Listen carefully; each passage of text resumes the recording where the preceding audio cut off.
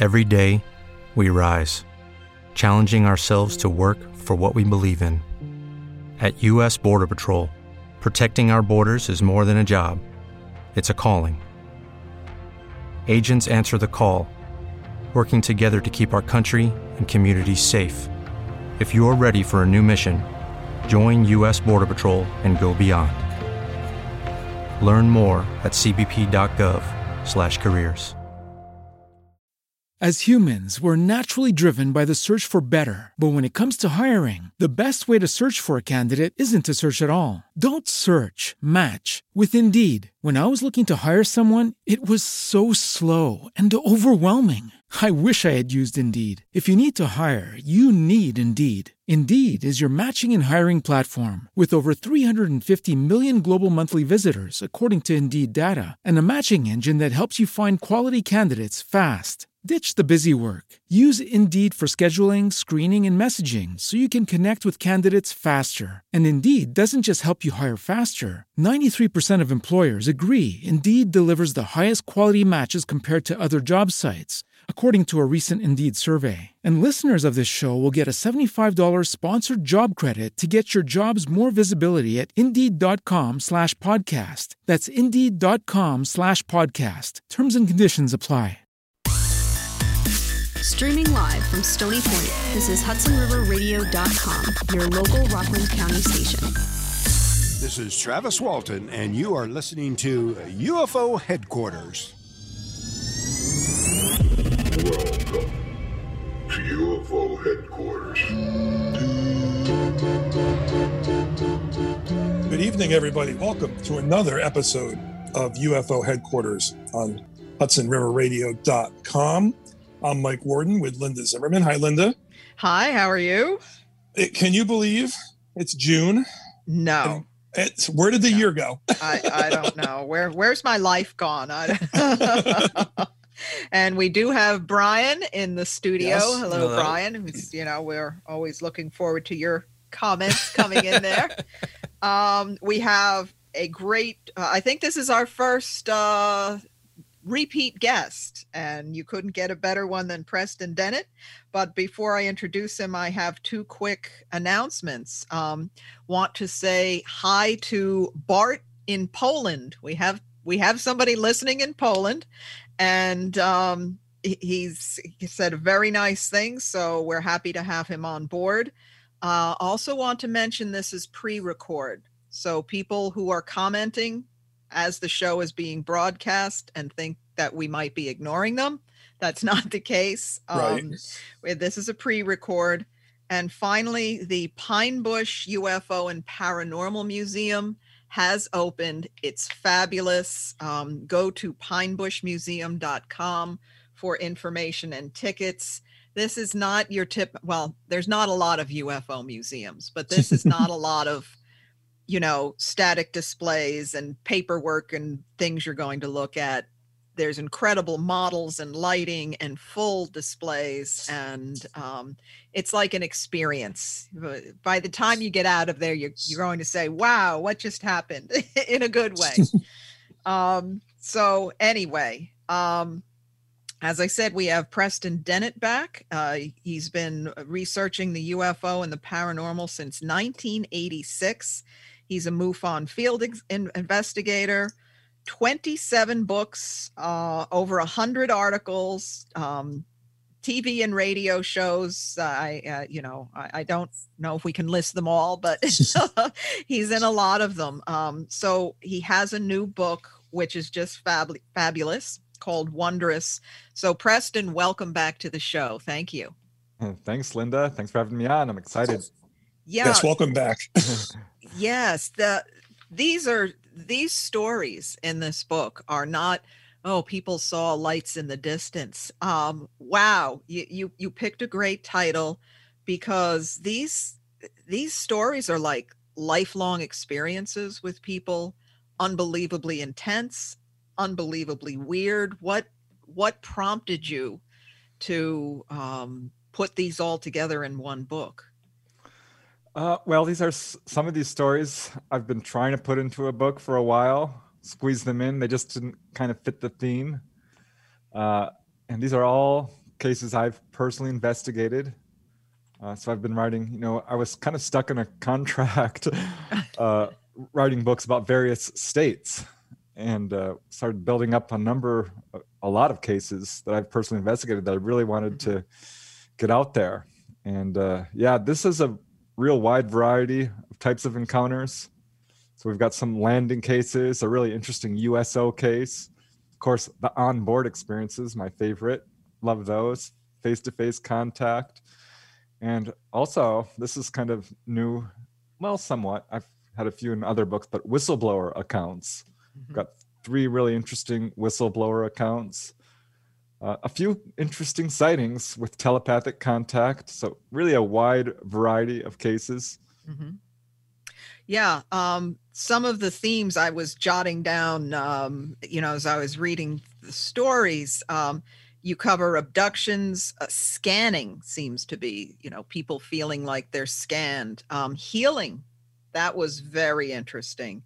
Again, lifelong experiences. And then of course, people with marks and implants and things. Why don't we jump into the first story, the It Walked Upright story. I love what this woman experiences, and I loved what she said.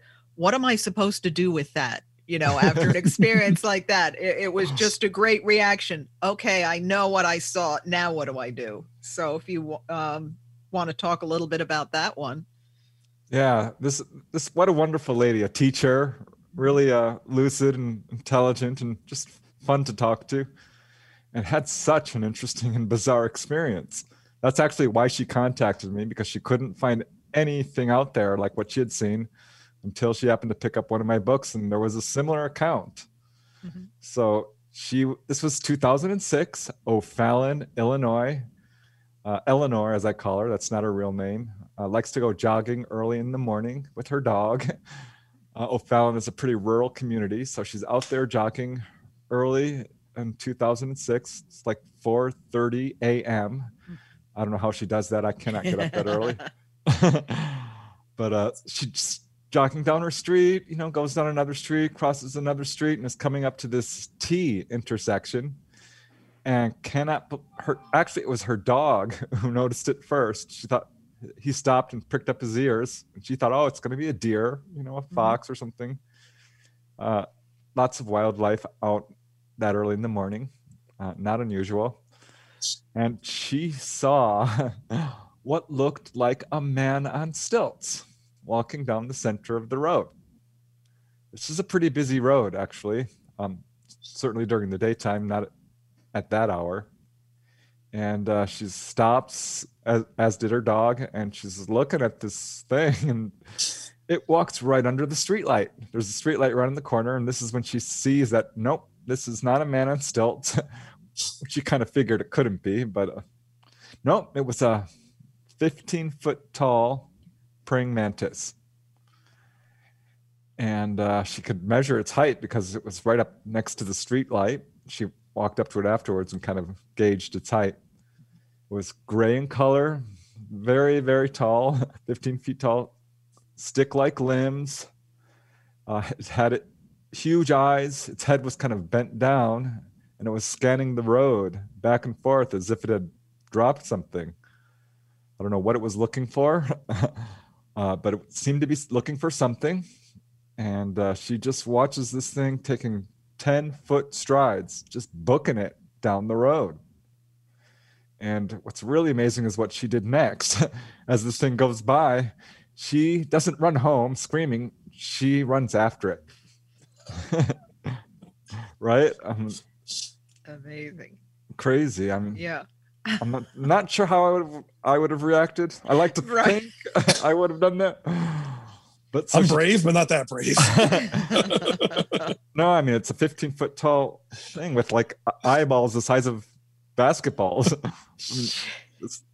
And didn't seem to notice her. So she runs after it. And she's about 100 feet away from it when she first saw it. Maybe a little more, maybe a little less. And follows this thing down the road for just a few, not even a minute, when it turns off into the cornfield there. And she runs up to where it turns off and can't see it anymore and just kind of stands there dumbfounded. Like, oh my God, what did I just see? Right. There's not too many things you can mistake for that. And especially at the, right? I mean, you know, if it was in the middle of New York City, you'd say, all right, you know, somebody's doing something. But under the conditions you say here, what, you know, what could it possibly be? She was close to it. And the, you know, after I had her describe it a few times, I asked her, you know, what, is there anything about this area? You know, why do you think you saw it here? She's like, you know, I don't know. There's cornfield, there's a school, you know, it's a little rural suburb. Not a whole lot there. But she says, there is one thing. And I'm like, oh, okay. She says, I live 6 miles away from Scott Air Force Base. And that definitely made my ears prick up, because as soon as she said Scott, my mind went immediately to that encounter in the year 2000, 6 years earlier, when a UFO skirted through Illinois, through several counties, went right by Scott Air Force Base, which they denied at seeing anything. Of course they did. But yeah, that was cited by a bunch of police officers. You may remember it. Right. A very famous encounter. And after doing a little more research, I found another kind of interesting connection, which I don't know if it's a connection or not, but it was interesting. It was just, her encounter was just a few months after a very well-known encounter, which took place not too far away, the Chicago O'Hare Airport. Really? It's that close. Okay. I mean, it's as the UFO flies. I mean, yeah, right. All relative. Wow. So, yeah. So maybe that is not unusual for something to happen in that area then. Yeah. And further questioning revealed some other interesting tidbits.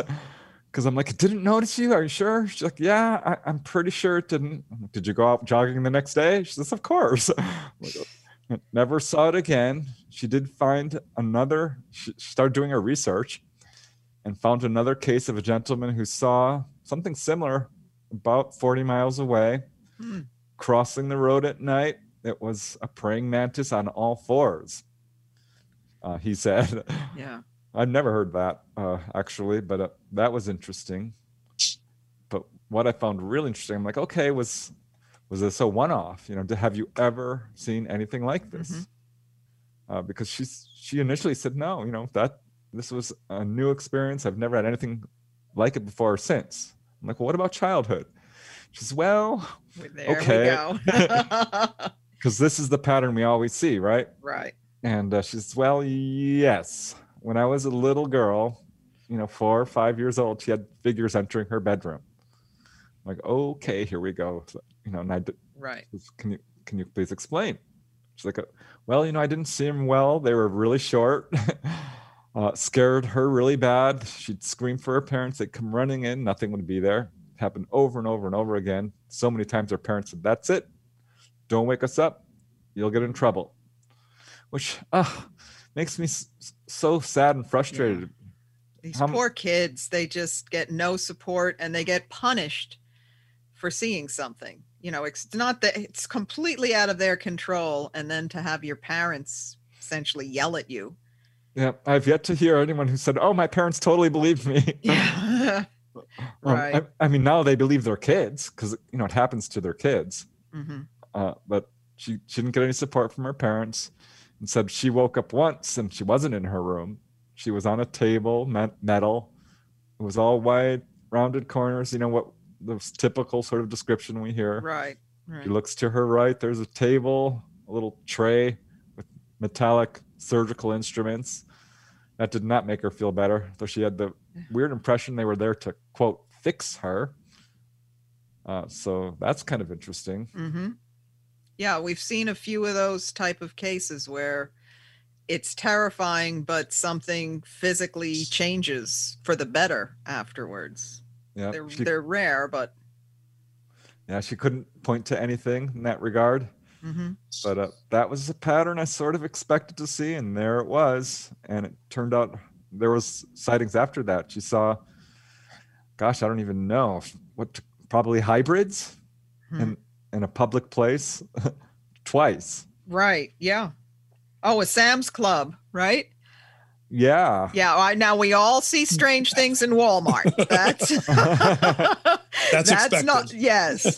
But a Sam's Club, the woman she saw, that blew me away. But you hear it, how many times have you heard that, right? People. Yeah. Enough times. Big, bald head, little spriggles of hair is how she put it. Mm-hmm. Not quite normal, very large, dark eyes. And she's kind of embarrassed to look, and finally ignores this figure, and then turns around and they're gone. Boom. Now, do you think she just has the ability to see them the way they are, or do you think everyone was seeing? Because I'm curious about that. What do you think? It could be, because I wonder about that too. Because I've run across other cases like this where nobody seems to be reacting. Right. On the other hand, I know that I've got several cases like this where one person is seeing a UFO, or maybe 2 or 3, and the rest aren't. I mean, there was a kid I talked to who was a teenager who was with his 4 friends, and he's seeing this UFO up close, and everyone around him couldn't see it. And he's trying to position them and pointing to it. It's like, how can you not see this? It's right there. Right. And they couldn't see it. And I know they have this ability because they've told one of the contactees I interviewed, who actually is the one who saw a 15-foot tall praying mantis, the only case I've got like that, was told by them that they have that ability to just show themselves to who they please and block it from everyone else. Wow. And you see that in the paranormal world as well. Often little kids are saying, why can't you see that man standing in the corner, right? Mike, you had that with your kids. Yeah, my sons, the screaming one night. And when I put them to bed and I go in there thinking there's an axe murderer, and they're hysterical pointing to the corner, and they're like, make the man leave. And I'm like, what man? They're like, why can't you see him? He's kneeling down and praying. And they're both pointing. I mean, I know kids make things up, but that was very unnerving at that moment. Yeah, I have cases just like that. As I started looking through all my ghost files, because I've done research into ghosts and I found out that half involve women, over half involve women and kids. Men were just a small percentage of the one who see ghosts. It was mostly women and kids. Yeah, that's a good point. So I wonder if you've had experiences as a child. Does that give you the ability to see them? Do you see that separation in UFO sightings as well between male and female? Nope, divided, perfectly evenly divided between men and women. Interesting, which makes it even more unusual than in the paranormal world. We should probably take a break, and if you have something to wrap up with this story, we will do that as soon as we come back, Brian, from first quick break. HudsonRiverRadio.com, your local Rockland County station. Did you know there used to be a missile launching site right here in Rockland County? Did you know that Alexander Hamilton, George Washington, and Aaron Burr all spent time in the Hudson Valley? And that ice harvested from Rockland Lake was shipped to places as far away as Australia? I'm Jennifer Lorenzo. Join me for Let's Talk History, where we discuss interesting stories and facts about our own Rockland County. Let's Talk History every Wednesday at 6 p.m. right here on HudsonRiverRadio.com. Hey guys, it is Ryan. I'm not sure if you know this about me, but I'm a bit of a fun fanatic when I can. I like to work, but I like fun too. It's a thing. And now the truth is out there. I can tell you about my favorite place to have fun. Chumba Casino. They have hundreds of social casino style games to choose from with new games released each week. You can play for free anytime, anywhere. And each day brings a new chance to collect daily bonuses. So join me in the fun. Sign up now at ChumbaCasino.com. No purchase necessary. VGW. Void where prohibited by law. See terms and conditions. 18+. With the Lucky Land Slots, you can get lucky just about anywhere. This is your captain speaking. We've got clear runway and the weather's fine, but we're just going to circle up here a while and get lucky. No, nothing like that. It's just these cash prizes add up quick. So I suggest you sit back, keep your tray table upright, and start getting lucky. Play for free at LuckyLandSlots.com. Are you feeling lucky? No purchase necessary. Void where prohibited by law. 18 plus terms and conditions apply. See website for details. Hi, I'm Brian Horowitz. Join me for the Rock and Roll History Show every Friday at 6 p.m. We'll be talking about the true stories behind all of your favorite hits, along with some interesting facts and trivia. Check out the Rock and Roll History Show every Friday at 6 p.m. right here on HudsonRiverRadio.com. HudsonRiverRadio.com, a subsidiary of Glacier Entertainment, LLC, blasting the competition in New York's Hudson Valley.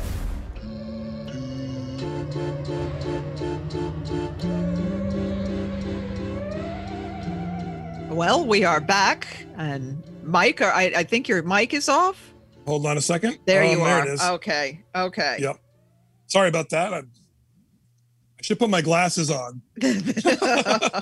There you go. So we were talking about this woman's had a lifetime of experiences. And the other thing I liked is the way she said her life was so weird, but she's happy with her weird life. So Preston, what do you think people's reactions are overall? Are they, once they reflect on a lifetime of these experiences, do they regret it? Are they philosophical about it? I would say it's across the board. There's a bell curve for sure. Some are not happy even at the end of their lives. And I've talked to people who are quite elderly and have had this going on their entire lives. And some are ecstatic. I mean, they are over the moon about it. And I'm going to say most, I would say 70%, even 80%, do feel like they benefited from this, and that it opened their worldview. Right. It can be very, very scary at first. That's not unusual. People are like, "Oh, I was traumatized. I had PTSD. I had night terrors. All through childhood, it was real rough." But at some point, they often turn around and feel like this is somehow good for. Well, they get spiritually enlightened. I mean, they seriously do. A number of people have healings. It's a really wonderful experience for a lot of people, especially once they get through all the fear. Right. Is there a particular healing case here that you thought was particularly outstanding? Was there something you wanted to talk about in terms of the healing? There was one man who, the Healed by Aliens case, number 6. Yeah, this was a guy I contacted after he had put out a little thing on the internet describing a healing, and I contacted him, asked him if I could interview him. He agreed. His name is Dudley Delaney. He recently passed away, unfortunately. He's quite elderly, but very interesting. He's a doctor, by the way, and this is a pattern I noticed with like who's being contacted, particularly with healing cases. A lot of doctors. Really? Doctors in healing cases? Yes. Okay, that I did not know. Yeah, a very famous case by Jacques Vallée, Dr. X. And I started looking at all the healing cases, and that was a pattern. Not only doctors, but people who are doing good work for humanity in some way. Doctors, teachers, artists, social rights workers. I'm going to say that again, social rights workers, because over and over again I hear that. Animal rights activists, musicians. So that's just a weird pattern, and that certainly fits Dudley's case.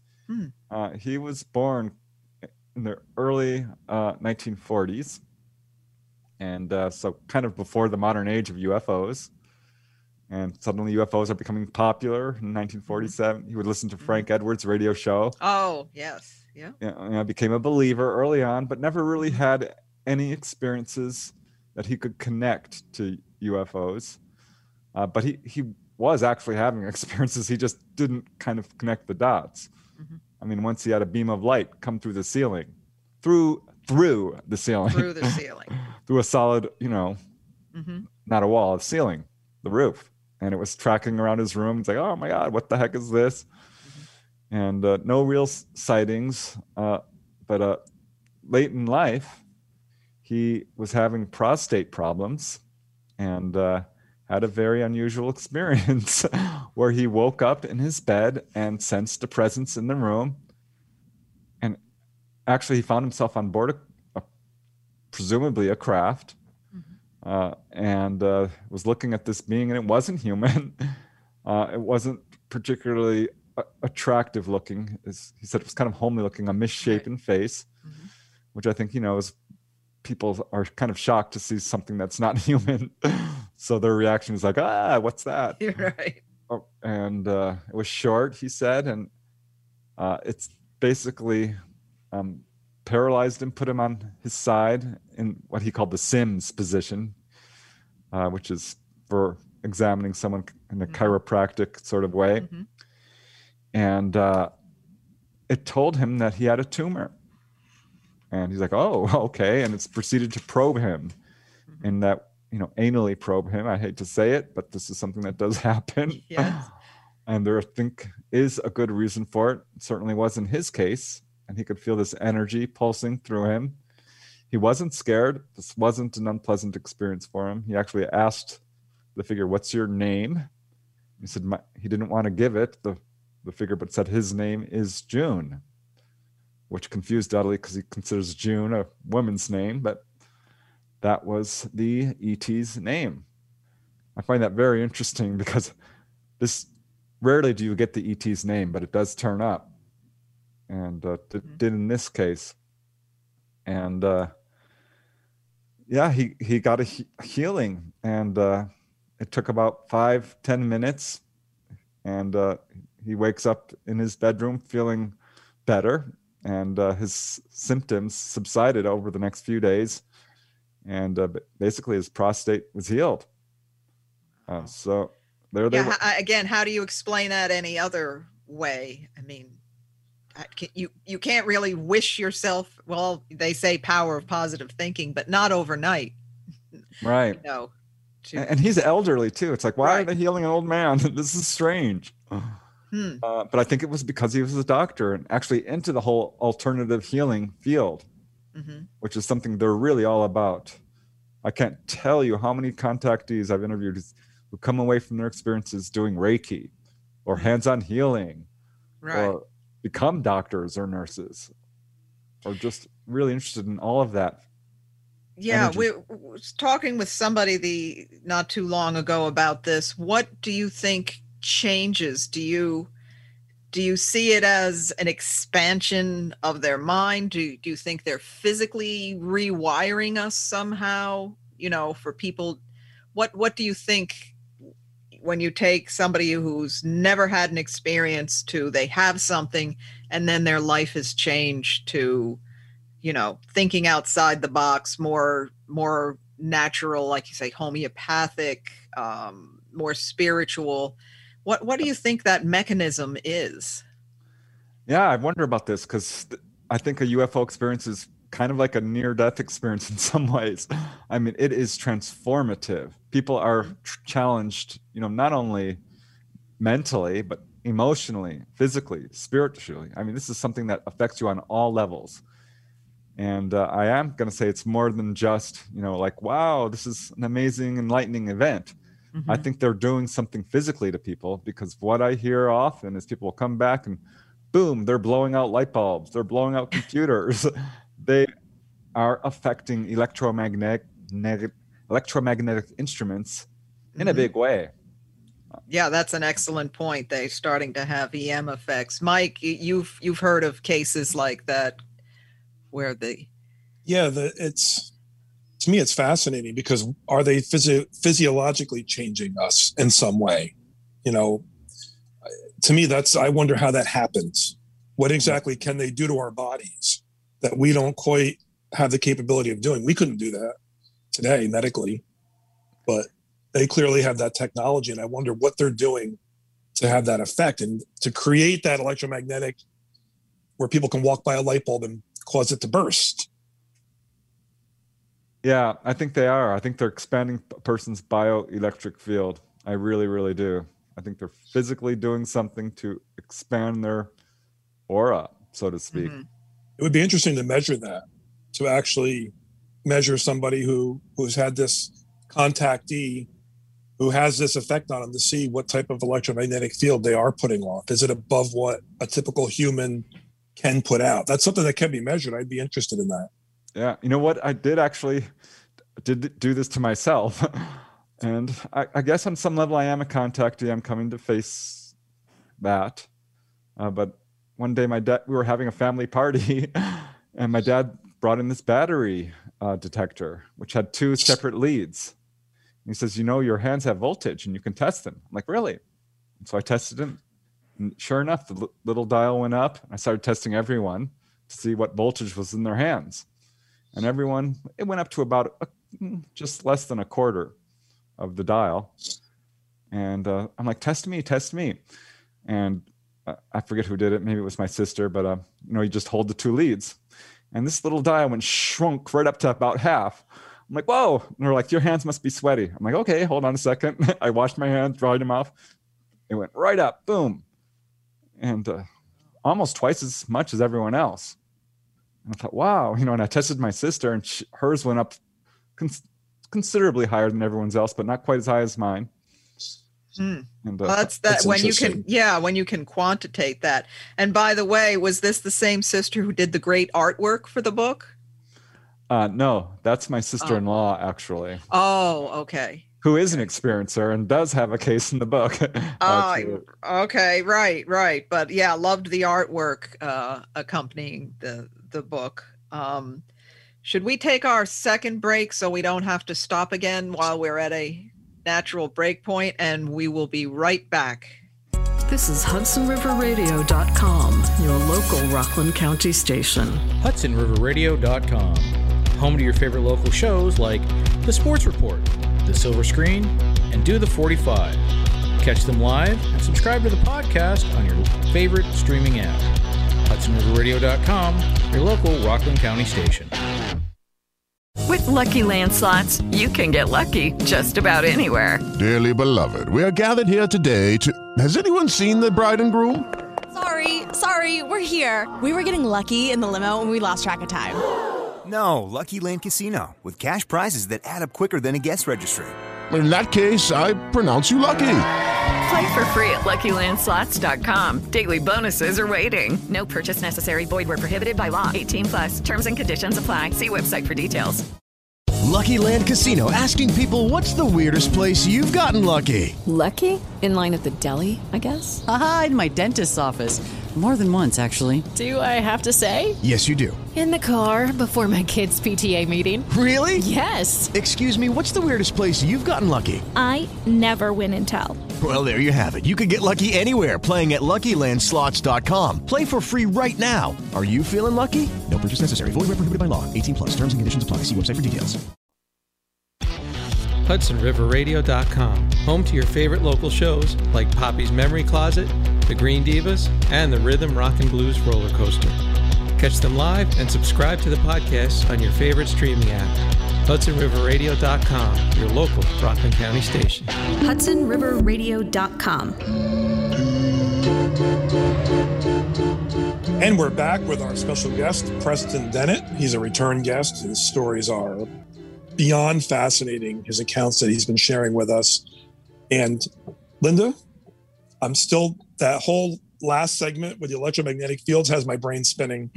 We're going to have to get a hold of some people that we know are contactees and maybe run some experiments. I think we could really have, that could be enlightening on our end to really test that. Definitely. So, now that I'm retired, let's do it. I got time to do this stuff. Absolutely. Yeah. So Gary, if you're listening, we're coming for you. Yes. As he is a lifelong contactee, we're going to start experimenting on you. But Preston, yes. So please, I have so many favorites from this book. What would you like to talk about? Hey, any case is fine. I do have a couple of my favorites. Yeah. Yes, let's hear your favorites. One involves this therapist by the name of Linda, who had a very unusual experience.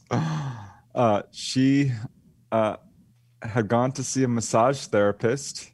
This was suggested by her own therapist because she had, suffered some childhood abuse, and her therapist said, this is a good way to release trauma.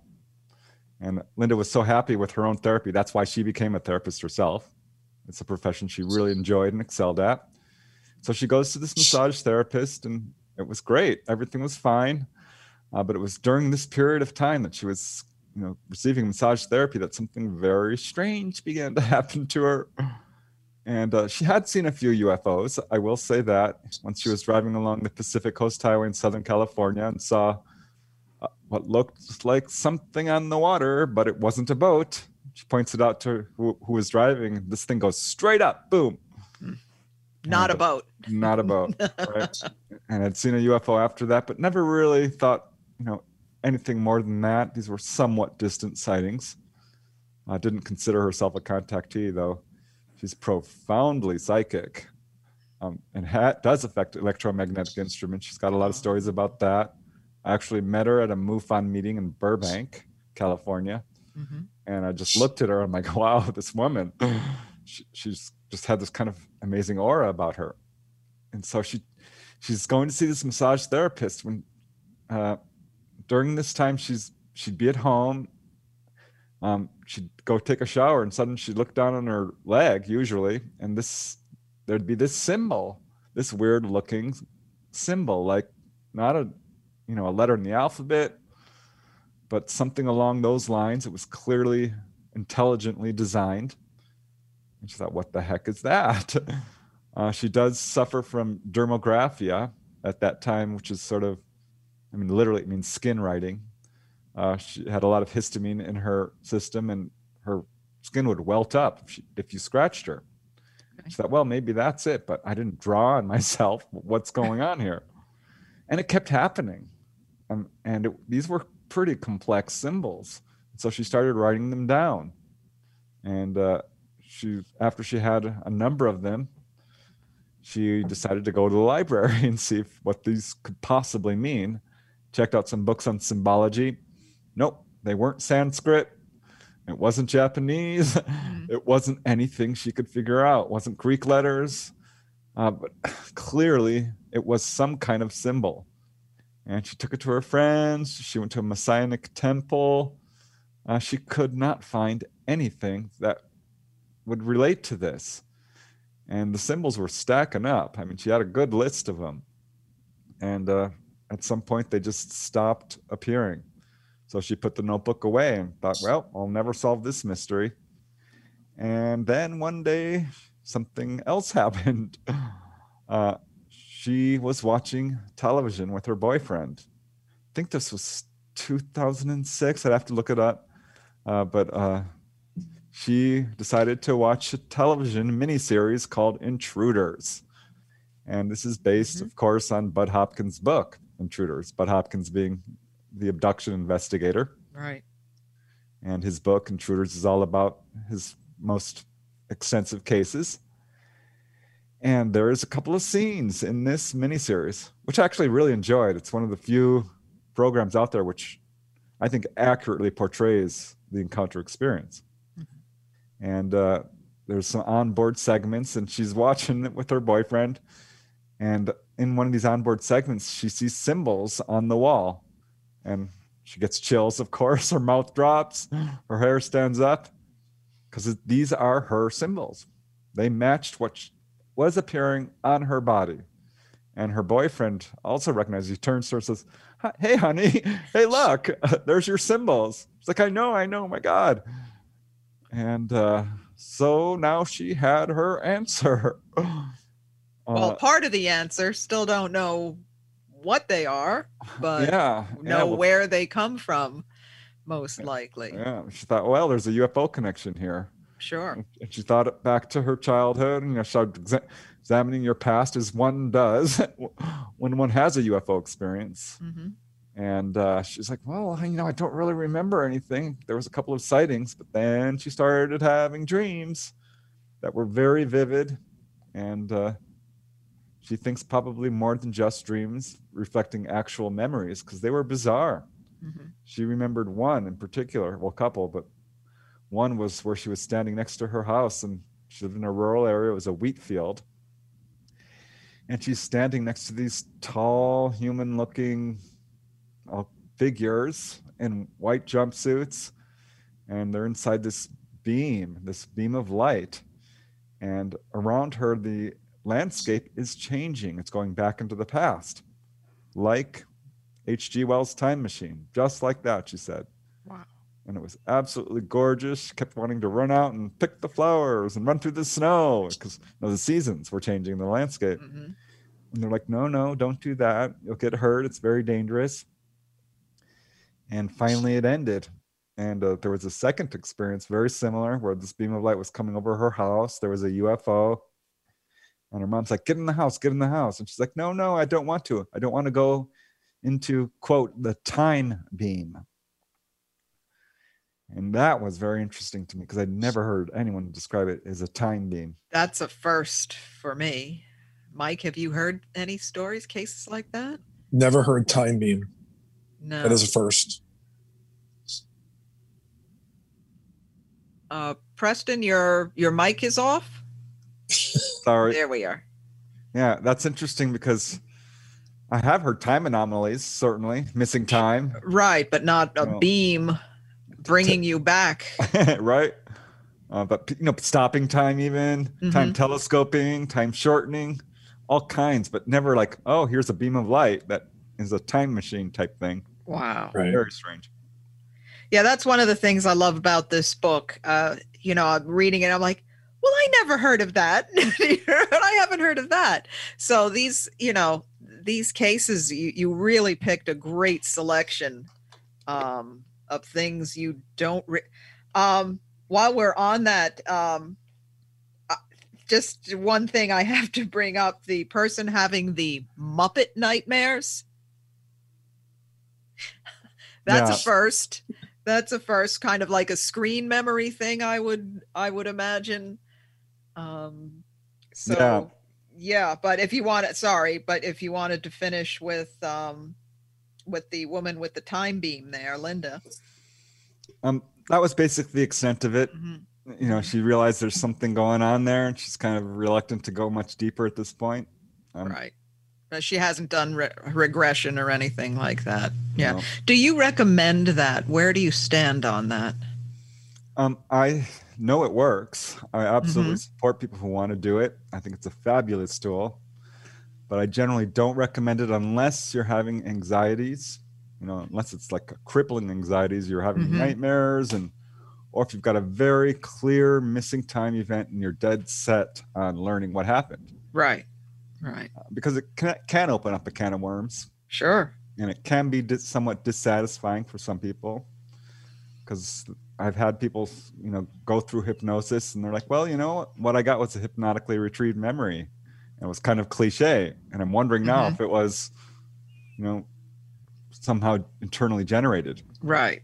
I don't think really happens, because what people recall under hypnosis is pretty much exactly what people recall consciously. Mm-hmm. So yeah, it's a great tool. I'm actually considering it myself. Oh, okay. But I don't know. I kind of want to call it naturally. You can through dreams, through meditation. But yeah, so I think it's good in some cases, but not always. Right. Yeah. If you do try all those avenues and you keep hitting a wall, I think it's a good, if you can find a good reputable person to do it, for sure. I do want to not have this hour pass without talking about the USO that was in Monterey Bay, that case, because to me, sometimes just the smallest detail really brings truth to the case. And I loved the way, as this craft is rising out, she says she sees the kelp slipping off of it. Now, if you didn't actually see that, who's going to add that detail? I just thought that was fabulous. So she definitely saw something lifting out of the water there. Yeah, she sure did. And provided drawings, which I put in the book. I can share them with you if you want me to share a screen. Sure, if you can. Here, just a second. Let me see. Worth 1,000 words there. Okay, can you see my screen? Yes. And here is the image. I'll just pull it up, because this is an interesting case. Joy Williams is her name, and it'll come up in just a second. Here we go. And she and her husband live off Monterey Bay, and we're visiting a friend and saw this craft here come rise. Well, she saw it first. She went out on the veranda and saw this thing coming up out of the water. The kelp was sliding off of it. It was glowing yellow, and lifts up, and she calls out everyone, the hostess and her husband, and they watch this thing move across Monterey Bay over to the Moss Landing smokestacks. And they have a telescope on the veranda there, so they're watching this thing through the telescope. And this darn thing parks itself next to the smokestacks, extends this arm out, which starts digging into the smokestacks. That was the weirdest thing. Now, what kind of power plant is this? This is a coal power plant. Coal power plant. Okay. Yeah. And as you may know, UFOs love power plants. Yes, they do. But I've never heard of one with an arm coming out and, take it from there. I don't get it. Yeah. And what's weird is it extends out the far side, not the side. And so this arm is pretty much twice the length of the UFO itself. She estimates the pincers on the end were 20 feet long. And it's digging inside there. I don't know if it's, testing the smog that's coming out. That's my guess. But it's very strange. And it's just hovering. They called the police. And the police were like, okay, what's going on? And they're describing their sighting. And the policeman was very nice until they kind of made it clear that they were seeing something UFO-ish. And his attitude changed 180 degrees. And he said, it's a fishing boat. A fishing boat rising out of the water and extending an arm into a power plant smokestack. Perfect. Yep. They said, no, it's in the air. It's flying. And he didn't want to hear it. And they basically had to end the call.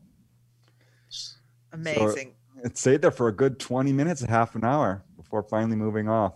Or it didn't move off. It disappeared. Wow. Yeah. And this was an extended sighting through a telescope. Yep. Yeah. Now, is Monterey Bay known for USOs at all? Yeah. That's one of the things I looked into. It turns out there was a number of sightings over the Moss Landing power plant and over Monterey Bay too. So before and after this. Mm-hmm. Mm-hmm. So a known hotspot such as it was.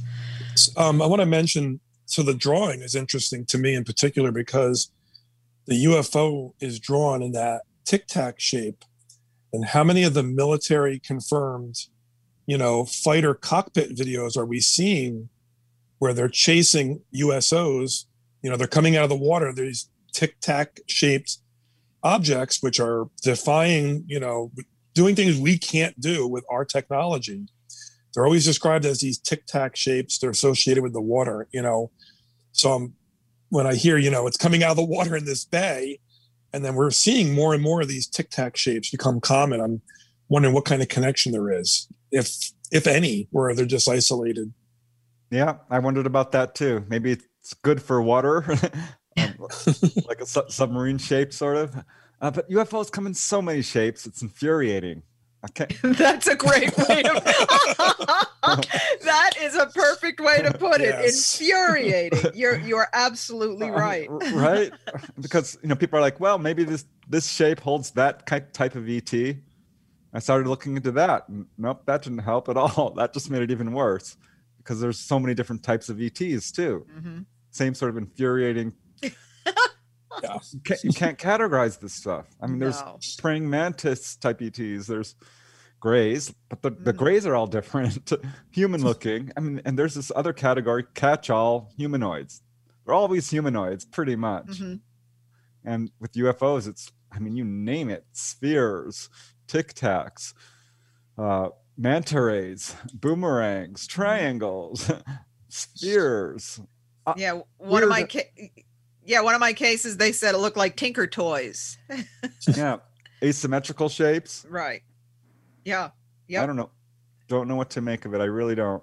No, but speaking of humanoids, I was fascinated by chapter 8, the cat people, where two people distances apart have these experiences and end up getting married, which I have heard this before, couples who have children who have experiences, and you find out they were both having similar experiences as children, and they somehow magically get together. I don't know how magic that is, or if it's planned, or what are the chances. So if you can mention a little bit about that cat people case.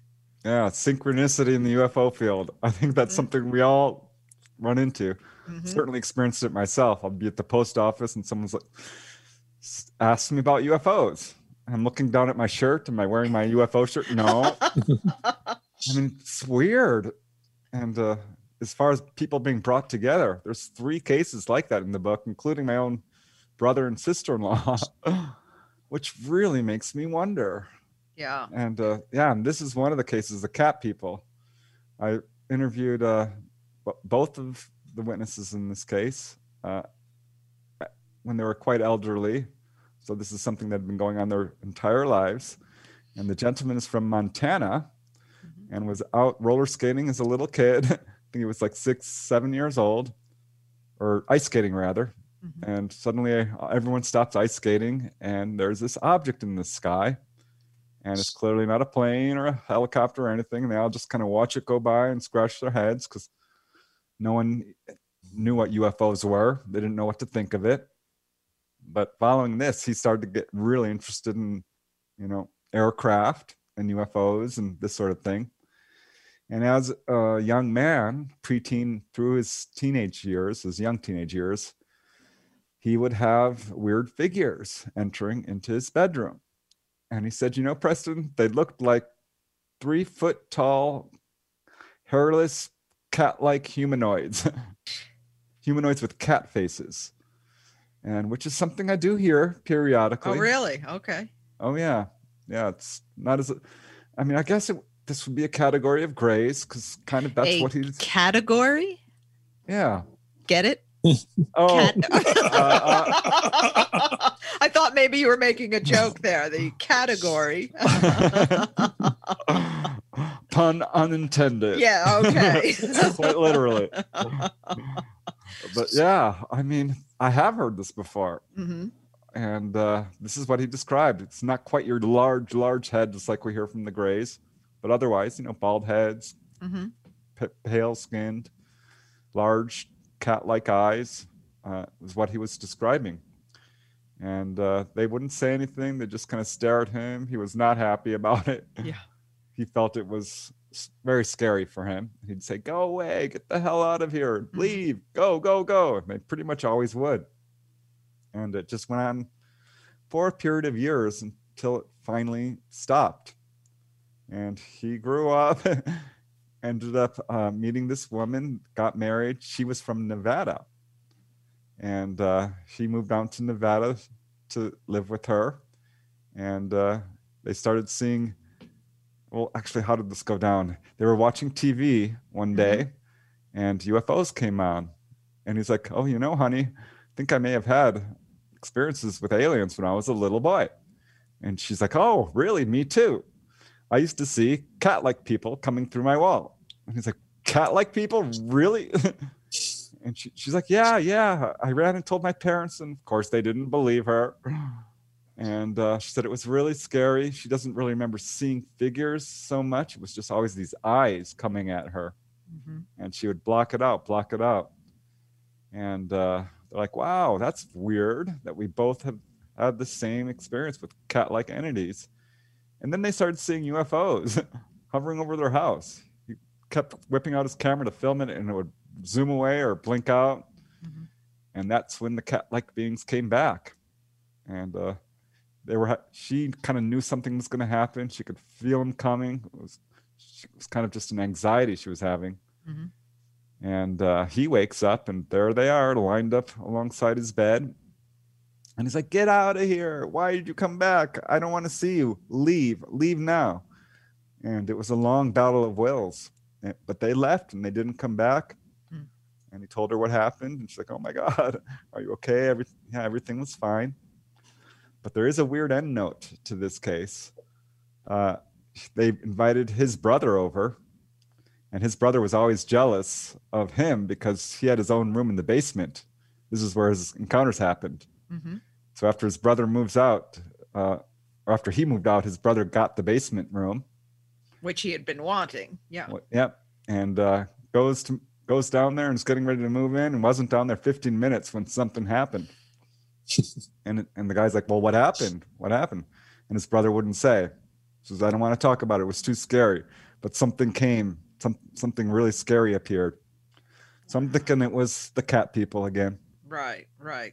And so his brother did not move into the coveted basement room afterwards. That's amazing. So 3 of them, but to have one person in Montana and another in Nevada, it's not like they were sharing experiences. Things like this, you can think, wow, this person's obviously crazy, but 2 people having the same cat person delusion. Now, do you think these were cat people, or do you think this was the screen memory? They looked like something different. And, I often wonder, like you saying, they can make you think what you're seeing in terms of craft. Do you think they have that ability as entities? Oh, yeah, they certainly have that ability, but I don't think that was a screen memory because they kept that same appearance every single time, which is rare for a screen memory. And it's also something I've heard described from other people, including, his wife. And I've heard screen memories of every type. It's often like clowns for children, particularly screen memories are prominent. Clowns, teddy bears, Barbie dolls, superheroes. I heard a new one just a couple days ago, a cartoon character. So Mike, if you want to chime in with the clown, Mike has a deathly fear of clowns. So. Starting to wonder if I need to undergo some hypnotic regression therapy here because I hate clowns. Hate them. well, who likes them? I mean, yeah, that's a good point. Yeah. Yeah. I looked into this. It's called chlorophobia because I actually wrote about this in one of my books. Because once I was at a support meeting, Barbara Lamb, her support meeting. Right. And I'm like, how do you guys feel about clowns? I set off an atom bomb with that question. I really did. People started screaming. Oh, wow. None of them liked clowns. And I had 3 cases, my own. And I found that Bud Hopkins had them and a number of prominent researchers had run into this. Aliens dressing up as clowns. So maybe this deep-seated fear that kids seem to have of clowns, there's something a little more to it, possibly. Yes, the killer clown from outer space is real. And then you had the case of the giant grasshopper dreams, but somebody who had this irrational fear of grasshoppers. And how do you get that? Yeah, this is a very interesting case, which I kind of wanted to include because while it is not, it's a brief case. I think it really points to a very important thing. Each of these cases I included, I think, have something to contribute to our understanding of the UFO phenomenon. And this one surely does, because it shows how easily this can slip by you. And you would never know you are an abductee. And what happened with this gentleman, who is a professor, by the way, went with his family to visit the grandparents' house. And on the way back, they had missing time. And this was something none of them really knew how to categorize or how to explain. So it was just filed away like, oh, well, we lost track of time. We must have left later than we thought, though they knew they didn't. Right. So it was just a weird missing time incident. And following this, he started having grasshopper nightmares. And these weren't normal grasshopper nightmares. He was being chased around by I think it was like a 6-foot tall grasshopper, humanoid grasshopper. And over again, this was a repetitive dream that just went on into adulthood. And he developed this phobia of grasshoppers. And it wasn't until adulthood, actually, that he ran across the UFO subject and was unaccountably interested in it and started noticing some other weird factors. There was, of course, his grasshopper dream and the missing time, but he also noticed a scoop mark on his body that he couldn't explain. He also had sinus problems, which is something that's fairly, right, I don't want to say consistent, but does turn up among the abductee population. And he started to connect the dots. And what really clinched it for him was, this is so strange. His brother said, he talked about it with his brother, and his brother's like, oh, I had a dream about you and grasshoppers. And excuse me just a second. His brother said that he had a dream with him in it and came upon his brother, and he was completely covered from head to toe in grasshoppers, just covered, like a person is covered with bees. Right. And grasshoppers. So weird. And later he mentioned, he brought it up again. Remember that dream you told me about? And his brother denied it. Says, no, what? I never said that. So there's another weird clue, because there's memory problems with all this. Yes, absolutely. So he's considered hypnosis, but, was not quite ready to go there. No, something like that. Mike, was there a particular case that you caught your eye in this book? I like going back to the couple with the cats, because there's a very strong implication here that they're not just, it's not just a random contact where they follow you through life, but almost like a deliberate manipulation. Did they bring these two people together as part of a continuing experiment? They're not just monitoring his life and monitoring her life separately, but now they're together. And, is there a manipulation going on here? Is that intentional? Did these people just randomly meet and find out they had very similar contact experiences with cat-like people, or did they find themselves brought together because of these cat-like creatures or whatever they are that intentionally did that? I don't think it was a coincidence, because this is something that keeps turning up. Mm-hmm. And Bud Hopkins had an excellent case.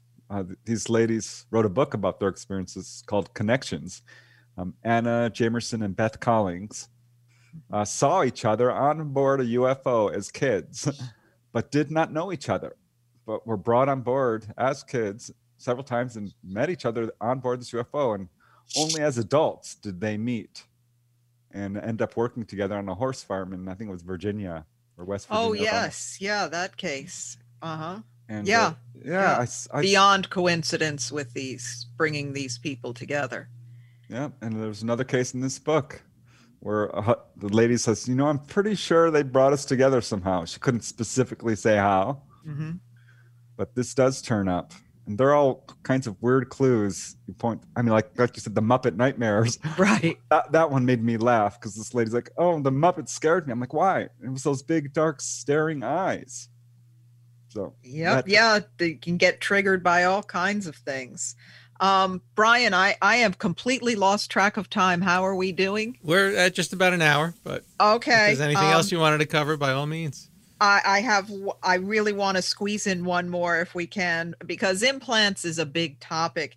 And the chapter 24, the case with the child with the round implant in his tooth, you have the x-rays of that. And doctors actually said, oh, well, you must have gotten shot in the face with a BB gun. I think you might remember that. Right. So if you can just briefly talk about, you have the x-rays of this object, and they never removed it, correct? Right. I'll share the screen and show you. Oh, if you would, that would be fabulous. Because this is such an interesting case. Here, let me close this one and pull up the x-ray here. Because what happened was they went to the dentist, and the dentist was like, called him in and like, what's this? What is this in your x-rays? Did you shoot yourself in the mouth with a BB gun? His son denied it, and the mother said, no, there's no way. She says, maybe it's an alien implant. She was just joking, but nobody laughed. And she could not explain it. This drove her absolutely nuts. She could not figure out what this could be, and started doing research on the internet because she needed to figure this out. And finally came upon the UFO connection and thought, oh my God, is this truly an alien implant? And you can see this here. She sent me the x-rays. I took them to 2 different doctors. One's an emergency physician, one's a general physician. And both said the same thing. Oh, looks like it might be they shot themselves with a BB. I'm like, well, no, it's actually larger than a BB. And, under the tooth. There's no entry wound. There's no, tissue reaction. Mm-hmm. And both diagnosed it as a foreign body. So perfectly round. So it's opaque, metallic. So they do determine it is something metallic, perfectly round, just happens to be under this boy's tooth. Exactly. And I asked her, do you have any UFO history? And she says, no, I don't. And I said, well, what about him? Your son? And he didn't want to talk to me. He's 14. Mm-hmm. But he was in the room, and she's like, honey, have you ever seen a UFO? Which he denied at first. He's like, well, yeah, actually, Mom, I did. And it was right before this incident. They'd been to the dentist before, and there was nothing there. Right. So he was not born with this. This is not something that happened as a baby. This is something that happened directly after his UFO encounter. Yep. He was walking outside with his friend. Colored lights came swooping down, sort of. I'm not sure if they actually beamed him, but I think so, just judging from the way he was talking. And it wasn't long after that, she was obsessed. She was freaking out. She could not get over this. She's like, I'm that guy in Close Encounters, Richard Dreyfuss, building, mashed potato mountain. She was going. She couldn't let it go. She was going right. Crazy. Sure. And understandably. Mm-hmm. And so the Greys came, and he had to come. Her son had come in to sleep with her one night. He has trouble sleeping. They both sleep with a nightlight. Hear this all the time. And Greys come into the room, and she gets a good look at him. She says one came right up to the doorknob, about pretty short, stared her right in the eyes, and said, "It's okay. Don't worry. Everything's fine. Everything's fine. You're both going to be okay. Everything's fine. Everything's fine. Everything's fine. It's okay." He said it 50 times. She said she actually estimated it was about 50 times. They said, "It's okay." And she woke up feeling great. She's like, so much. She's like, wow. Hey, honey, they came. He's like, what? Who came? She says, I might be a dream. She just sort of couched it. She didn't want to alarm him. But she says, the Greys came. He's like, the Greys, they came for you? She says, no, honey, for you. He's like, oh, okay. And she says, I feel really good about it. I'm not worried anymore. No manipulation there either, right? Oh, he's profoundly psychic, by the way. The boy? Yeah, daily. Very special. Okay, so there's a lot more to this. And she was later taken on board, and she's in this room, and it's like a living room. There's a couch, there's a TV. It's all set up. And she saw a 9-foot tall praying mantis. Yeah, so everyone out there listening, if you want to hear read a lot more of these cases, you really have to get this book.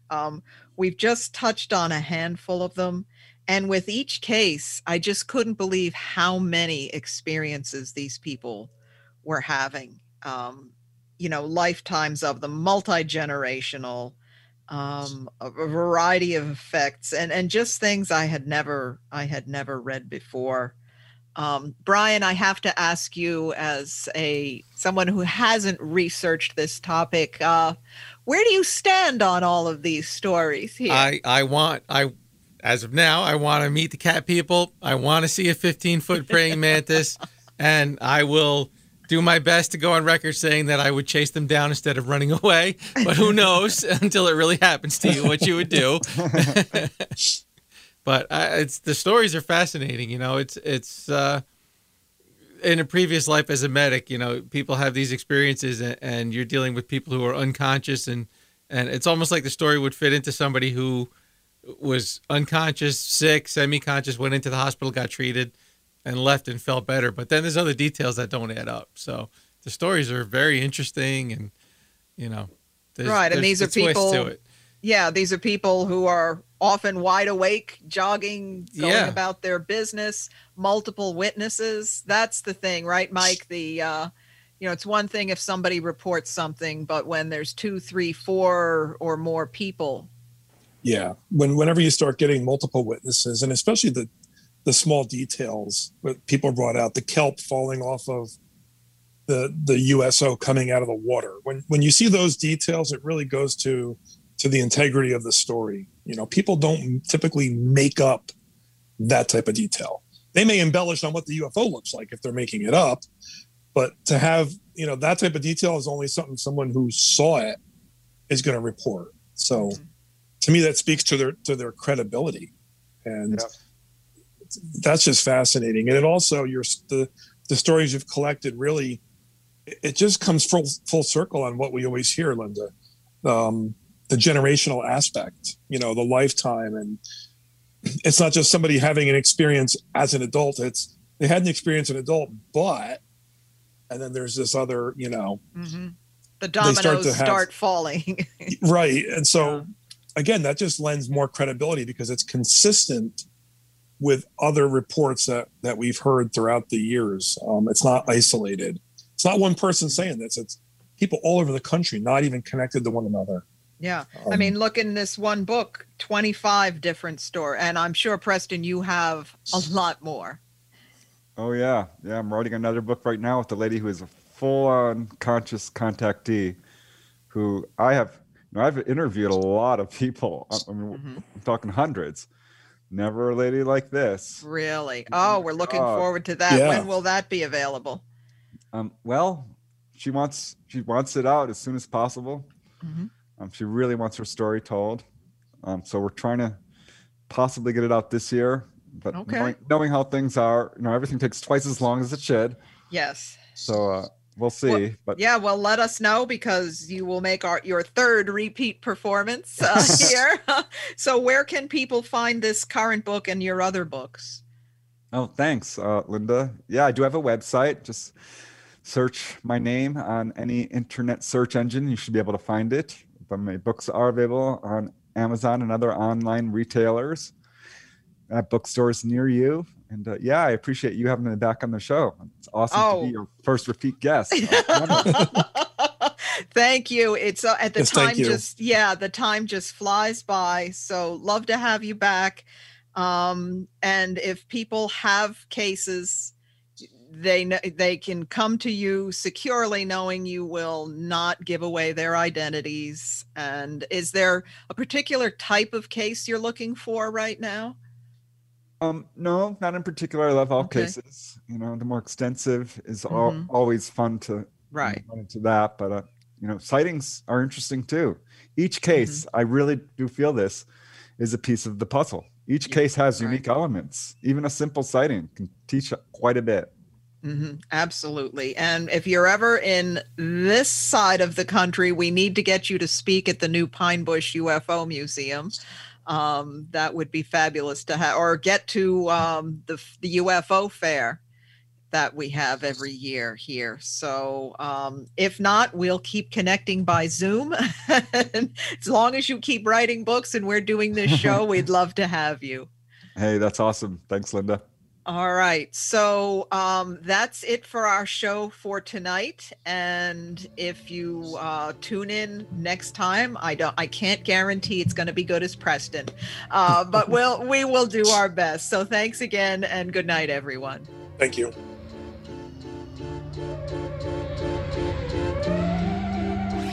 This is HudsonRiverRadio.com.